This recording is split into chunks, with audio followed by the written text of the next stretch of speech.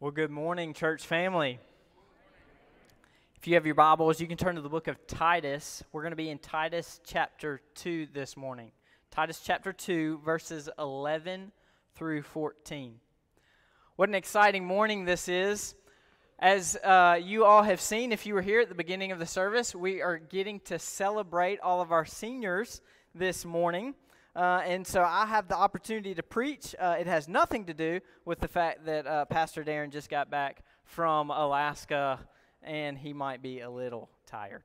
So anyway, it's been an exciting weekend. I have had the opportunity to not only go to one, but two of my very first high school graduations in Ocala, Florida. And it has been an absolute joy. It's actually been a little bittersweet. Bittersweet because this is my first group of seniors. And so as they walked across the stage, I got a little emotional because they have a special place in my heart. They're my first group. They're my first kiddos, and so I love them because of that. And so I hate to see them go. But you know how it is. Graduations are always full of mixed emotions, right? Some of it's joy. You're overjoyed that they made it. You're excited for what's going to happen next, seniors, and you can't wait for what's coming. Some of it might be a little anxious, right? Like you're thinking, what on earth am I going to do with the rest of my life? Don't worry, I didn't have it figured out either. So there's some anxiety. Maybe if you're a parent or a grandparent, there might be some relief, right? Some of you might be thinking, I cannot believe that they made it, right? But they laugh because they know. They know. There's some relief. They're like, oh, yes, I cannot believe that they made it. I know that when I graduated, there was a little bit of that for me. There was also a little bit of excitement because I know that I would I would not hear these words as much. We all know these words, but it's because I said so. How many of y'all have ever heard that before, right? Parents, you've probably said it before. Hey, why do I have to take out the trash? Because I said so. Go do it. Why can't I go hang out with my friends? Because I said so. Go do it.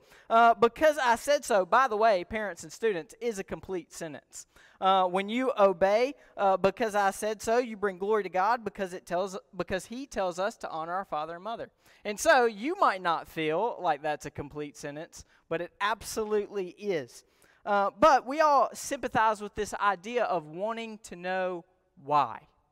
Right? We all want to know why we can or cannot do something. Why can I not go hang out with my friends? Hunter, it's because you haven't done your homework in 8 weeks. You're going to fail. That's why you can't go hang out with your friends. Hunter, if you do not take out the trash, our house is going to smell like your room. Please go take out the trash. And so we want to know why. Why do we do what we do? And so, seniors, I thought, I could come up here and I could give you all of these instructions of how we so want you to live a God-glorifying life. But instead, I thought of no better way than to encourage you as we send you out to remind you of the gospel, to remind you of the why we do what we do, not just what you need to be doing. And Titus, or Paul writing to Titus, sympathizes with this. He, in chapter 2, gives Titus all of these commands. Hey, set the church in this order so that they may do these things. But then he doesn't just leave him with a because I said so. He says there's a reason we live the way that we should. And this is his reason. The grace of God has appeared. The grace of God has appeared. Students, as you go to live out a God-glorifying life, my encouragement is that you would never move on from the gospel.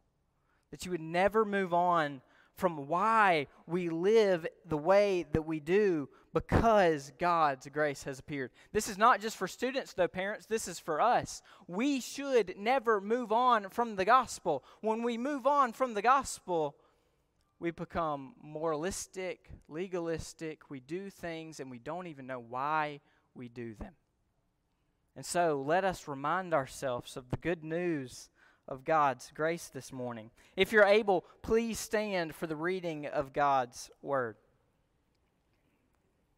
Titus chapter 2, verses 11 through 14.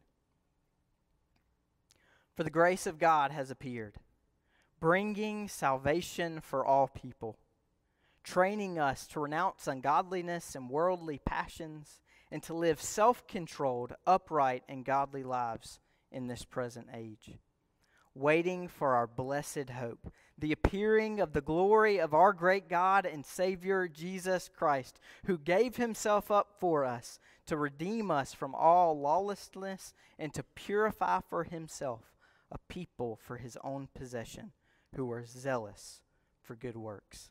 This is the word of the Lord. You may be seated.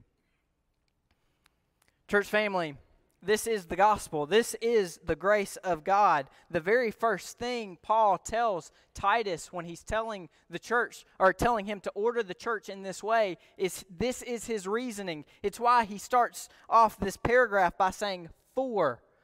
For is just another way of saying because. Because of this, you are to live the way that you should. And the first thing he tells us of God's grace is that God's grace brings us salvation. God's grace brings us salvation. He says that for the grace of God has appeared, bringing salvation for all people. Church family, there is nothing more precious than this truth, that salvation has been offered to us. And if you don't believe me, consider this scenario, right? We're all looking for salvation, whether you think you are or not. We see how broken and hurting the world is. We see how stressful it can be.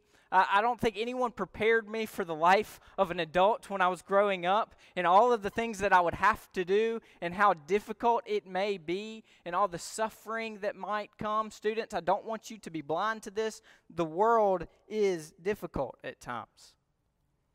And we know this, and we blindly seek salvation in other things.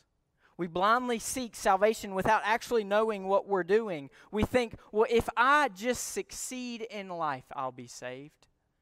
If I just have success, I'll have a good enough job. And if I have a good enough job, I'll make enough money. And if I make enough money, I'll never have to be worried about my bills again. I'll never have to be worried about what I'm going to eat or what I'm going to wear or what I'm going to have. I won't have to worry about people liking me because they're going to see my success and they'll love me for how successful I am. And if I get sick, I'll have enough money to fix anything that's wrong with me. And therefore, the gospel of success seeps into our minds, and we think, if I'm just successful, I'll avoid all suffering in my life. I won't have to worry about it. But the problem is, this is the gospel that social media feeds us. It's the pictures on Instagram. It's the TikToks of, if you just have this thing, then you will be happy. So seek after it. We all know that deep down we need saving, but it's not just from suffering that we need saving from. It is from sin. You see, the problem is not the world outside of us. The problem is the world inside of us, because we have fallen short of the glory of God, and we sin against our Creator. We are the ones who incurred His wrath. He was angry with us as sinners, and therefore His anger was against you and I. And this is what makes grace so amazing. What makes grace so amazing is that we were the party that wronged Him, and yet instead of anger, He chose to pour out grace. Which of you would give to someone up at the cost of yourself to lavish gifts on them if they made you angry, if they wronged you, if they were against you? God said, these people, these rebellious people who have sinned against me, I will send my Son to die for them. This is the good news of the gospel, that God could have showed us wrath, but instead He chose to show us grace. And not just grace for an individual, but grace for all people, all across time, and all across the world, that they may have salvation. This is the good news of the gospel, that every sin and every person finds its every answer in the power and the work of Christ on the cross. Brothers and sisters, may we never get over the gospel, because it is God's grace and loving kindness towards us.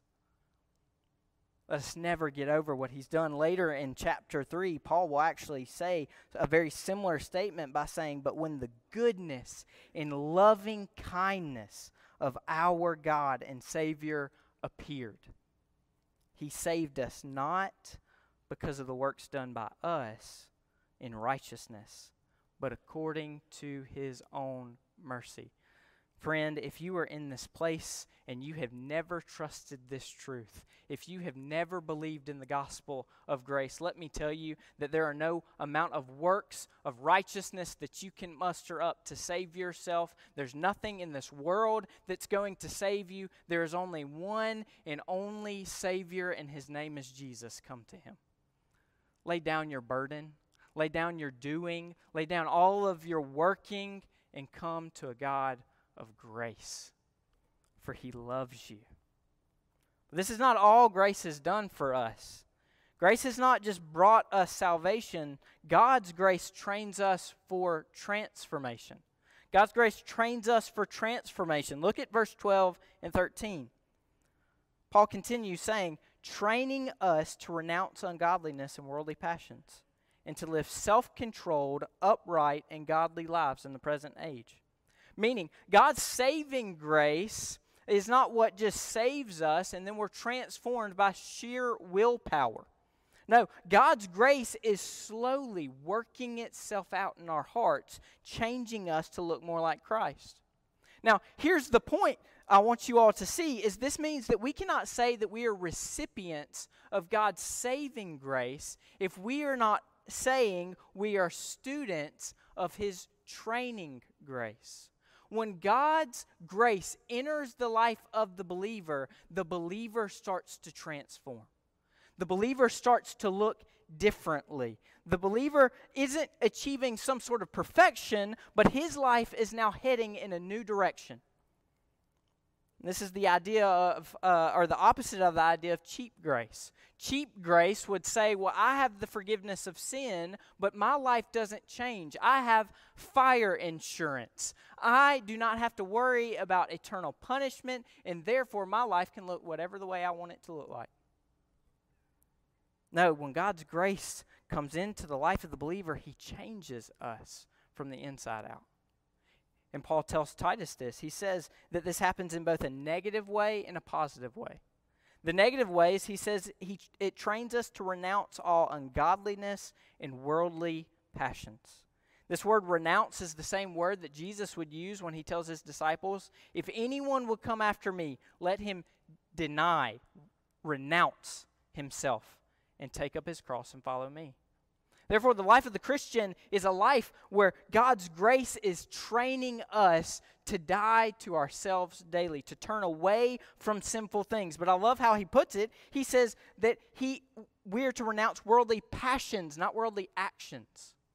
Here's the point. When God's grace comes into the life of the believer, it changes our hearts.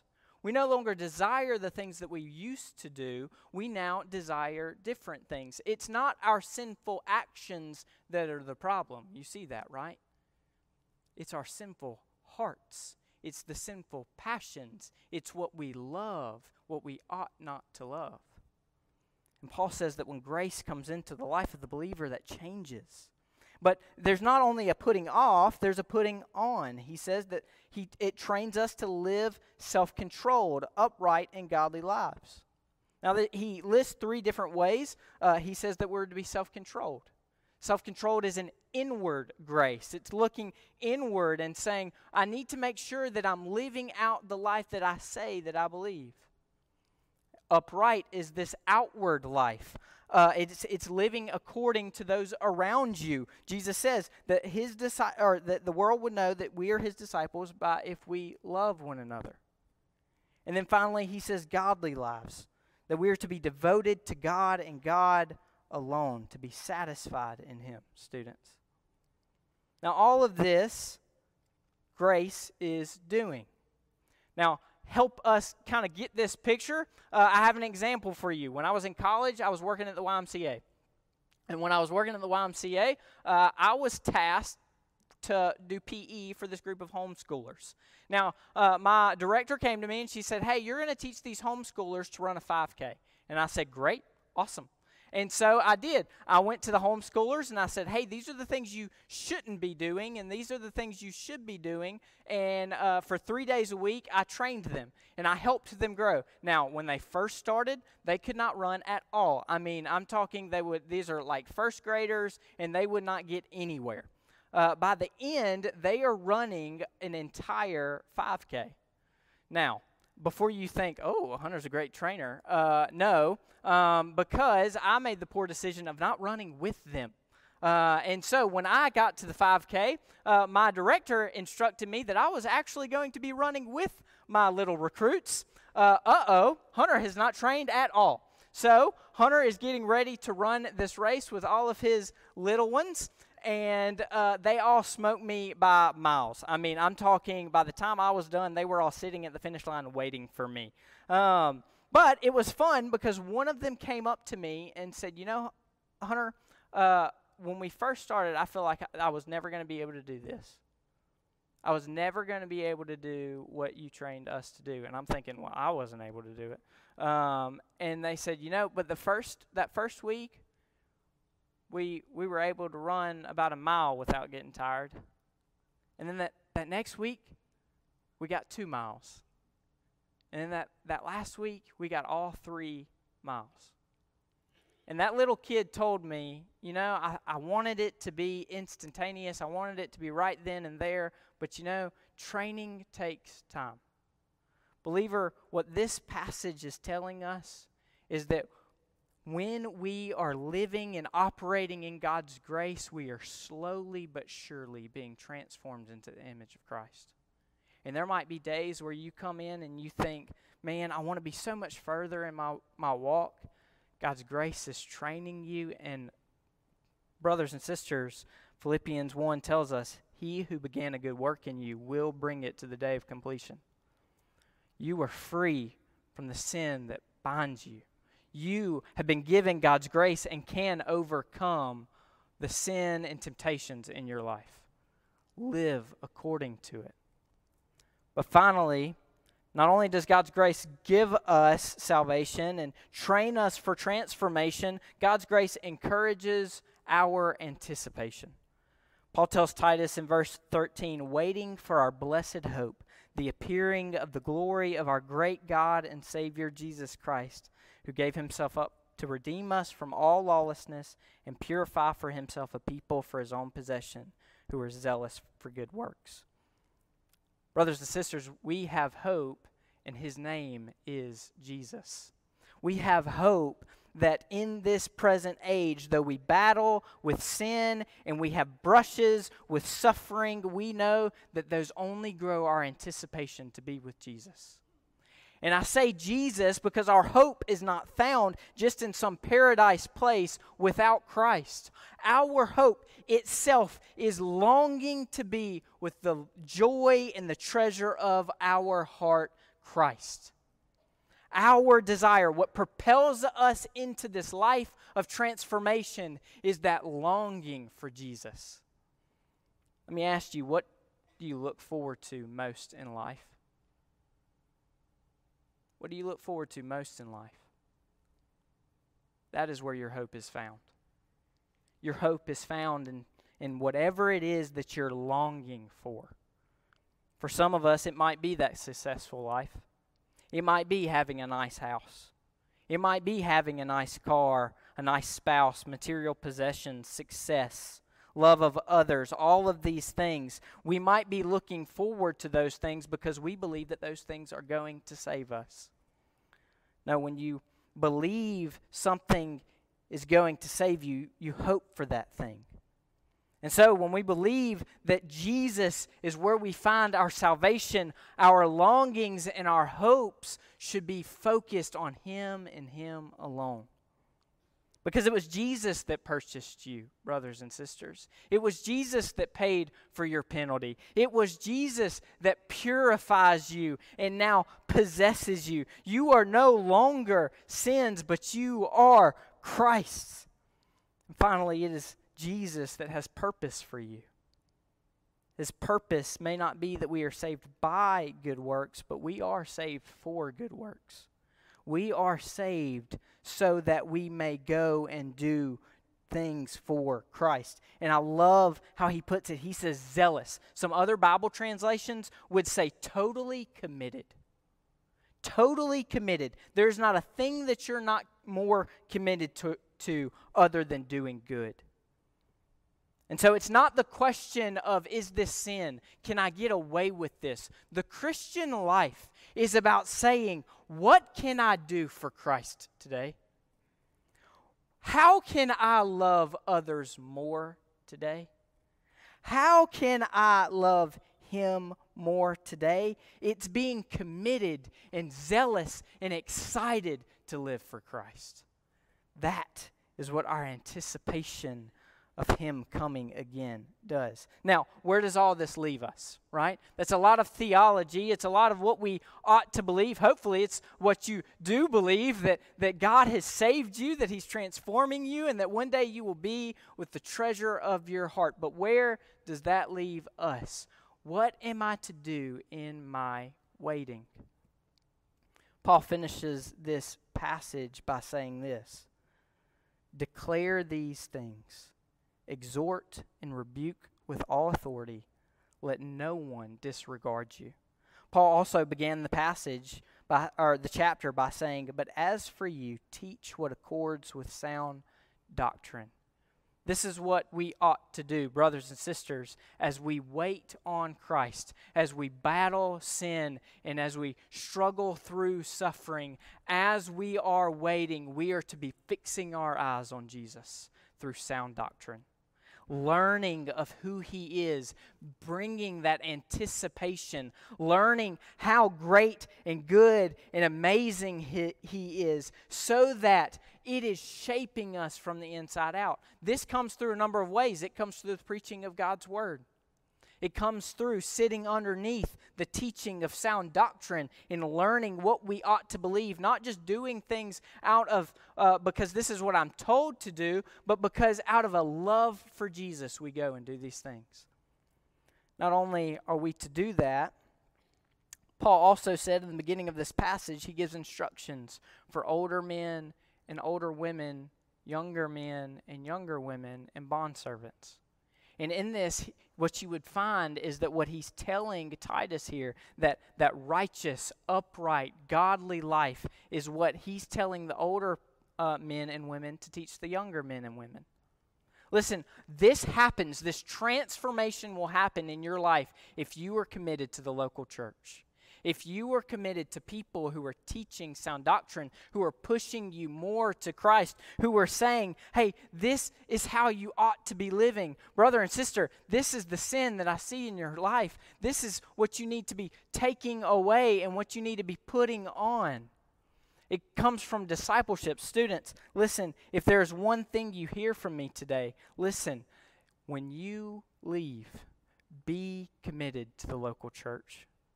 Do not wait to get plugged into a community group. Do not wait to get discipled by another person. Go after people, sit underneath sound teaching, and fall more and more in love with Jesus. And out of that love, let that propel you into a Christian lifestyle that brings honor to Christ. Let it be love-driven and belief-based, not moralistic doings just because you have to. Fall deeply in love with Jesus, and out of that belief, your life will begin to transform. Stay firm in the gospel. Do not waver in it. Love Jesus above all else. Brothers and sisters, I hope that you are encouraged by what God's grace is doing in your life. Notice in this whole passage, there was not a single command for the people to do other than Titus telling them of what God was already doing in their lives. Commit yourself to the body of Christ and allow God's grace to work in you, and let it build an anticipation for his coming. Let's pray. Heavenly Father, I thank you. God, there's nothing more than what we can do but thank you. God, it is completely and solely by your grace and your grace alone that we are saved and transformed. God, you give us your grace through your people who you have chosen to be your possession. You consider us to be your treasure. God, I pray that we would fall so deeply in love with you and your grace towards us that it would catapult us into a life of zealously doing good for you. God, that we would not do things arbitrarily, but we would do things with purpose. Jesus, that you would be our purpose. God, we love you. We thank you for your grace. And it's in Jesus' name I pray. Amen.